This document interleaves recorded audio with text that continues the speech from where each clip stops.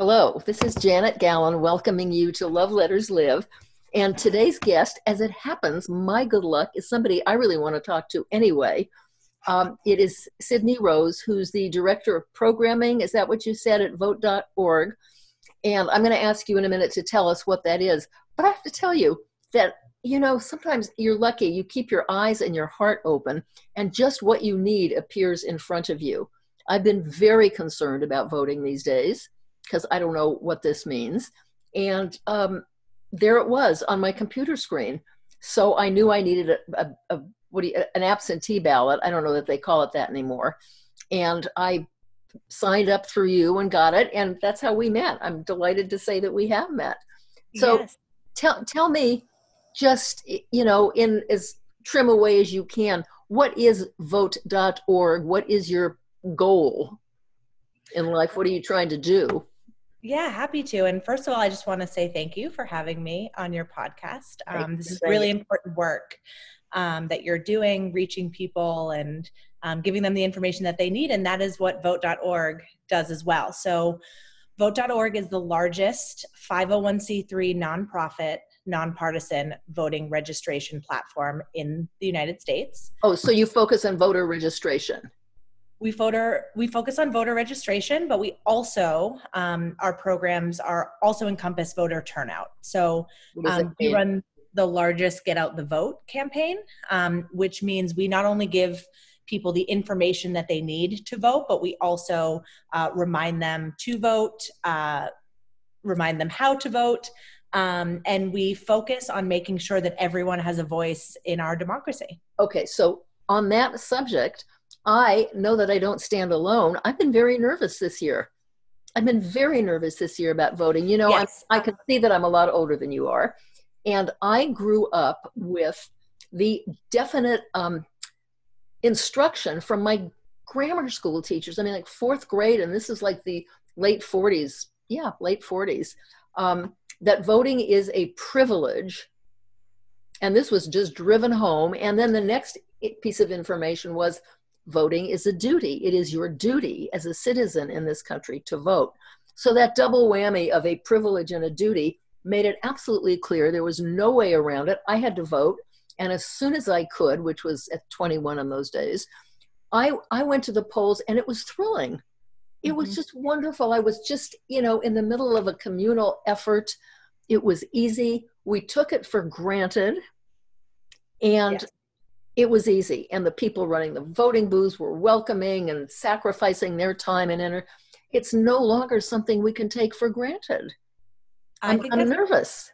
Yes, that's very well put. It is something that we cannot and should not take for granted. But luckily, there are a lot of people working very hard to make sure that even in these, confusing and unprecedented times, that you can still vote safely. What our position is that democracy is an essential service. And so we are trying to make sure that everyone has what they need to be able to vote. And your story personally resonated with me. I find joy in going to the polls and casting my ballot. It's a wonderful day, yes. And It then is a you got that wonderful little day. badge that said I voted or Yawate. You got it. Well, where I live, you got it in English and in Spanish. And Yes. It is a wonderful experience. It is a wonderful part of voting. But that doesn't mean that voting by mail is no less important. Every ballot counts, even if it is not cast. More so right now, because all of a sudden with this coronavirus, I don't see that I'm going to get to walk to the polls and stand, in line with my neighbors. And, Right. And it never even mattered. You're not allowed to campaign for any particular candidate within 100 feet of a polling place still, right? That's correct, yes. They taught us that too. It's funny what you remember from the third grade. So I guess that is kind of the reason that everybody has the good grace not to say anything while waiting to vote. Everybody knows not to say who you're voting for or to encourage anybody else. Okay. So go ahead.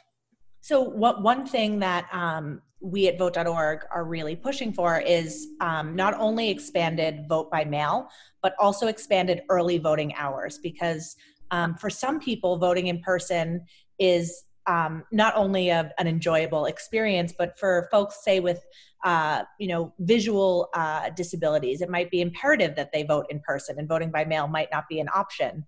How is voting in person better if you have visual disabilities? So voting, in-person voting locations always have accommodations for folks with disabilities. Also, yep, and also translation services. So the ballot might come in English and Spanish, but for other languages. Somebody would read it to you if you need it? Oh, how nice. Correct. Okay, I know. Yeah.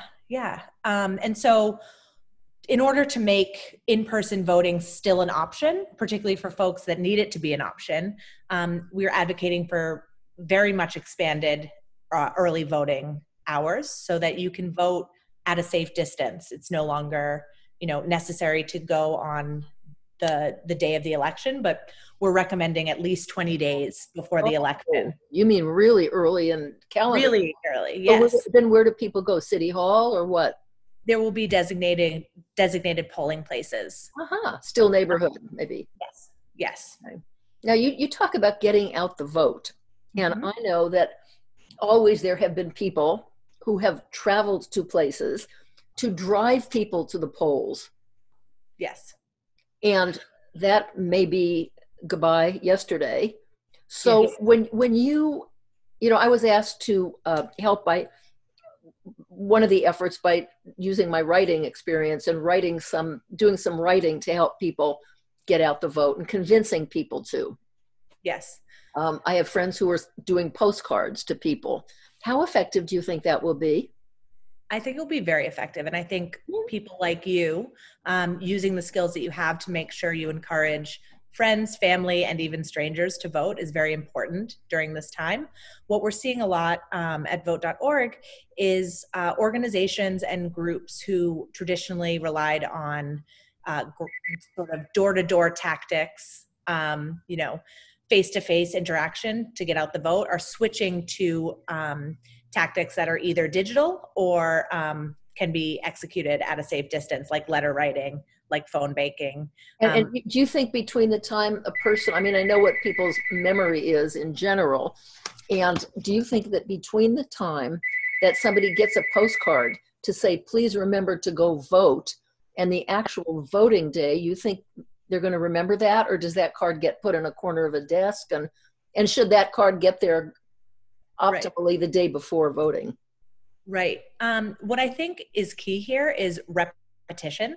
So no one single tactic is going to work for every person. So one of our main strategies is to use text messaging to help remind voters. I think that if someone received a well-written, convincing letter from you, Janet, and then a few days later when they needed to receive or needed to mail back, let's say, their absentee ballot, they received a text message telling them how to do so, I think that's kind of the perfect combination to... but a text message presupposes a certain population. That is true. That is why we are kind of saturating the tactics. Text messaging is very effective for many voters, but not all. Cell phones and right, yes. Correct. So we are also using other tactics. Direct mail campaigns is something that I think works very well. Phone banking, all of those things. Do you have people go door to door, like leave little reminders at people's front doors? We don't.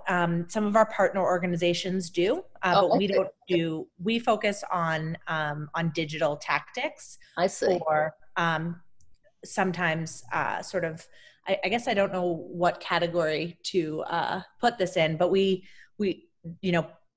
print, direct mail, billboards we've used in the past. Those things aren't digital tactics, but they're not one-to-one interaction. So you do feel that it will be a fair vote, a fair election, with every voice being heard? I think that if local election offices take our policy recommendations and make sure that they... so you're not in charge of the whole world, unfortunately. Okay. Unfortunately, Janet, yes. But we're seeing a lot of people really stepping up in this moment and supporting one another. And that is the beautiful silver lining that comes from a chaotic time like this. And I think that there are a lot of very well-intentioned people who are looking to experts in voting infrastructure to help them make the decisions that will be critical to ensuring a safe and fair election. Emotionally, I mean, I would like to think this. Do you think that given what we're facing today with our political candidates, I mean, I'm telling you, campaigning has become such an ugly thing over the last many, many years. It is so awful. And it's just hard to, do you think between that and this coronavirus that is isolating people, do you think that somehow people will rise to the need for a more honorable behavior? I always believe the best in people, and I think Vote.org does as well. I think that the one thing that is very clear to me and to our organization is that when more people have a say in their government, the more trust will be in that government and the more effective that government can be. So we are a completely nonpartisan platform. We don't care who you vote for, just that you vote. Yeah, sure. It's very, very important, and it benefits everyone when voters are able to exercise their civic duty and privilege. Okay, I have a question, kind of a historical thing that comes up to today, something I have been seeing on Facebook that I don't like. That is, it used to be, well, it used to be really long ago, maybe before you were born, that the results would start coming in way before the polls closed. And people could see early on in the day, if their candidate was way ahead, they could just relax and not bother to show up. Mm-hmm. And in fact, that's what happened. And finally now I think, no, they don't get to report till after 8 o'clock, till everything's closed, right? Right. And I think this year will be even a little bit different from even sort of that system, because with all of the absentee ballots needing to be counted, we anticipate unprecedented number of folks voting by mail. Some states, and I don't have them off the top of my head, but some states will accept an absentee ballot if it was postmarked by election day. So that means that was always the truth. Different states have different rules, and that is the sort of confusing part. One of the largest pieces of our work is we try to gather all the information so that voters in each state knows the rules and are able to, not accidentally miss a deadline. Sure. Let me ask you something else on the topic of not tipping people off what's going on and have them think that they don't need to bother. I've noticed that several times on Facebook, there has been, and I don't know whether it was from Joe Biden or I think it was from that campaign. And it said, I don't actually remember who did it. We need to know who you're voting for. We need to know who you're voting for. If you're voting for Joe Biden, click here. And I think that's not good. I think for the same reason, I think that to have too much information out there is a discourager at some point. People will think, well, look at all the people voting for my candidate. I can stay home and. Yeah, I can't really speak to that particular campaign. Have you seen it? I haven't seen that one. Oh. So I understand that in a data saturated world, campaigns want to know as much information as they can. And I think that is the intent. But I don't know. It could have been, one side could post this about the other side and get it, okay. Yeah, there's, I know I am not intimately familiar with it, but I know that Facebook is taking some stands on their political advertising for this particular election. So what do they do? I'm not sure, but they've produced some guidelines, and so I'd be happy to share that with you and your listeners after.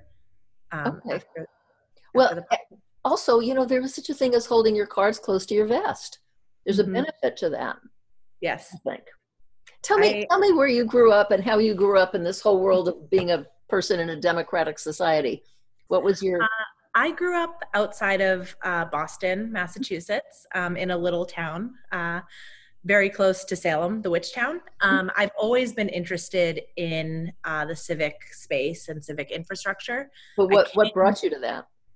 I growing up, my family instilled kind of a joy in giving back to others, and by bringing my skills to help people do what they want to do, in this case, voting, I feel a tremendous sense of joy and fulfillment. So I've always really liked this work. I've been in the nonprofit space my whole career, kind of at the intersection of technology and social issues.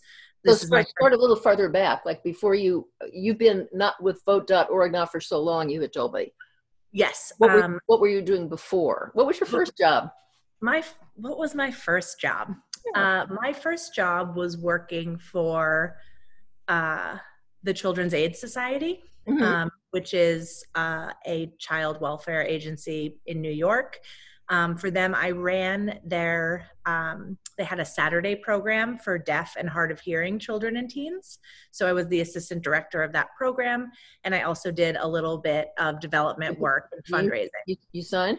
A little bit. Okay. Yeah. Yes, a little bit. Yeah. And so, I mean, okay, so that sounds important. It sounds like everything you've done has been important. How did you, go ahead. You take me up the trail of your work life. I've been very lucky in that every job that I've had has been very fulfilling and has taught me a lot. After working with the Children's Aid Society, I got a role with the Harvard Business School Club of New York, helping to run their social enterprise program. They would engage. What is that? Yeah, they would engage Harvard MBAs in a volunteer capacity to work with local nonprofits. And I really enjoyed that work. It was interesting and challenging, and just a wonderful role for me. And through that role, I began to realize that a lot of nonprofits are doing tremendous, exceptional work, but they don't have the technology and data that I was going to ask you about how that dovetails, because I also have done a lot, which, a lot of people have over my life with nonprofits, and there was no such thing as technology. There were index cards and a telephone. Yes. And I think that for some nonprofits, kind of the level of technology that they use to achieve their mission should vary. I don't think everyone needs to be high tech and, just optimizing their service delivery because they can. But I think that for some organizations, having the infrastructure to be able to just evaluate their programs effectively, communicate the benefit of their work, and then reach more people in their constituencies is very important. So I took on a role, sort of recognizing that, I took on a role with an organization called DataKind. They are a nonprofit as well, and they use data science with nonprofits. So it was sort of the next level of technological capacity that they were trying to, create opportunities for daily use. For nonprofits. Yeah, that's what I mean. So does this shift to a lot of very sophisticated and ever-changing technology? What you see how quickly the new becomes primitive in this life. And does this leave the older people out of volunteering more than it should, or what? I don't think so at all. I think that a good program uses technology where it can take the work to the next level, but also recognizes the power of people. And there are some core functions, some sort of knowledge, experience, person-to-person capabilities that technology will never replace. And so I think that anyone looking to volunteer can be very helpful. And I think vote.org in particular walks a line very wonderfully. Our tools are very accessible. And we also try to supplement our technology with other voter turnout practices that are less require less technical savvy so that we can reach all voters. Yes. It's a question that we ask ourselves all the time. We want to make our tools simple, streamlined, easy to use for everyone, but we know that simply by being, on the internet, we are missing a subset of the population, be it folks who have limited broadband access or older folks, but we are intentionally naming that and trying to come up with solutions to reach those cohorts. So that's the importance of your job, I think, as being a delegator. At some point, you have to delegate these responsibilities to local agencies and areas that you say. Yes. Yeah, I'd say we partner on those things. Okay. A lot of local organizations come to us asking for, either use our tools as part of their program. I know a lot of some organizations that were previously doing door-to-door campaigning are now doing phone banking, and they use our tools to help gather the information, just as an example. Okay, so that's important today because, for a variety of reasons, but you can't go pushing people's doorbells and standing at the door for them to open and you're 1.5 feet away. Only if you have a mask. And it's not so easy to talk through a mask. You can talk, but it's not so understandable. Let me ask you something. So I had a thought and it just disappeared. It'll come back. Yes. Well, so one of the things, I'm about love letters, and I know, and have always known somehow, that every one of life's experiences, whether it's a good one or a rotten one, or no matter how private, no matter how just, embarrassing it may seem, whatever it is, every one of life's experiences I have seen has within it the seeds of a love letter. So in my experience, nobody says, oh, I don't have one that I don't have one at all that I would want to write to anybody. One guest said that, by the way. Nothing.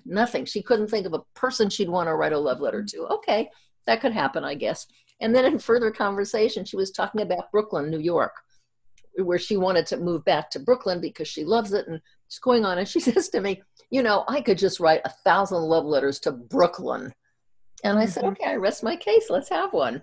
And she wrote a fabulous love letter. Who would you write a love letter to right now? I think that's a great question. I think this is why we, even over email, connected immediately. I think that I share that perspective that there is opportunity in every interaction that you have. And we are just, even when things seem challenging, we are lucky to. In particular. Yes. Okay. So I would go ahead. The person who has most affected my life is my grandmother. She was a social worker. She was one of the first class of women to go to Harvard.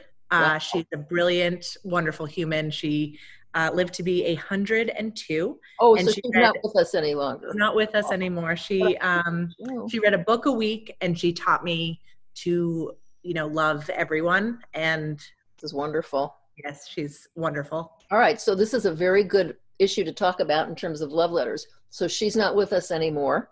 That is to say, here on this earth, she's clearly still with you. Thank you. Yes. Now, will you still write this love letter to her? I hope you will.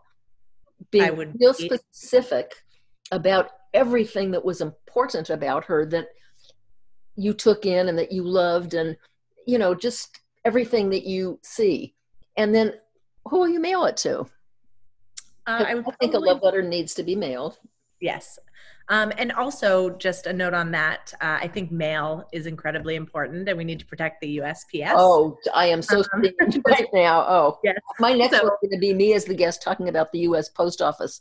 Yes. Great. Yeah, I will definitely mail this letter, and I will probably mail it to my dad, her son. Oh, how perfect. Okay, that's what I always actually love to see, that you write it to one person. What did you call her? I called her Nan.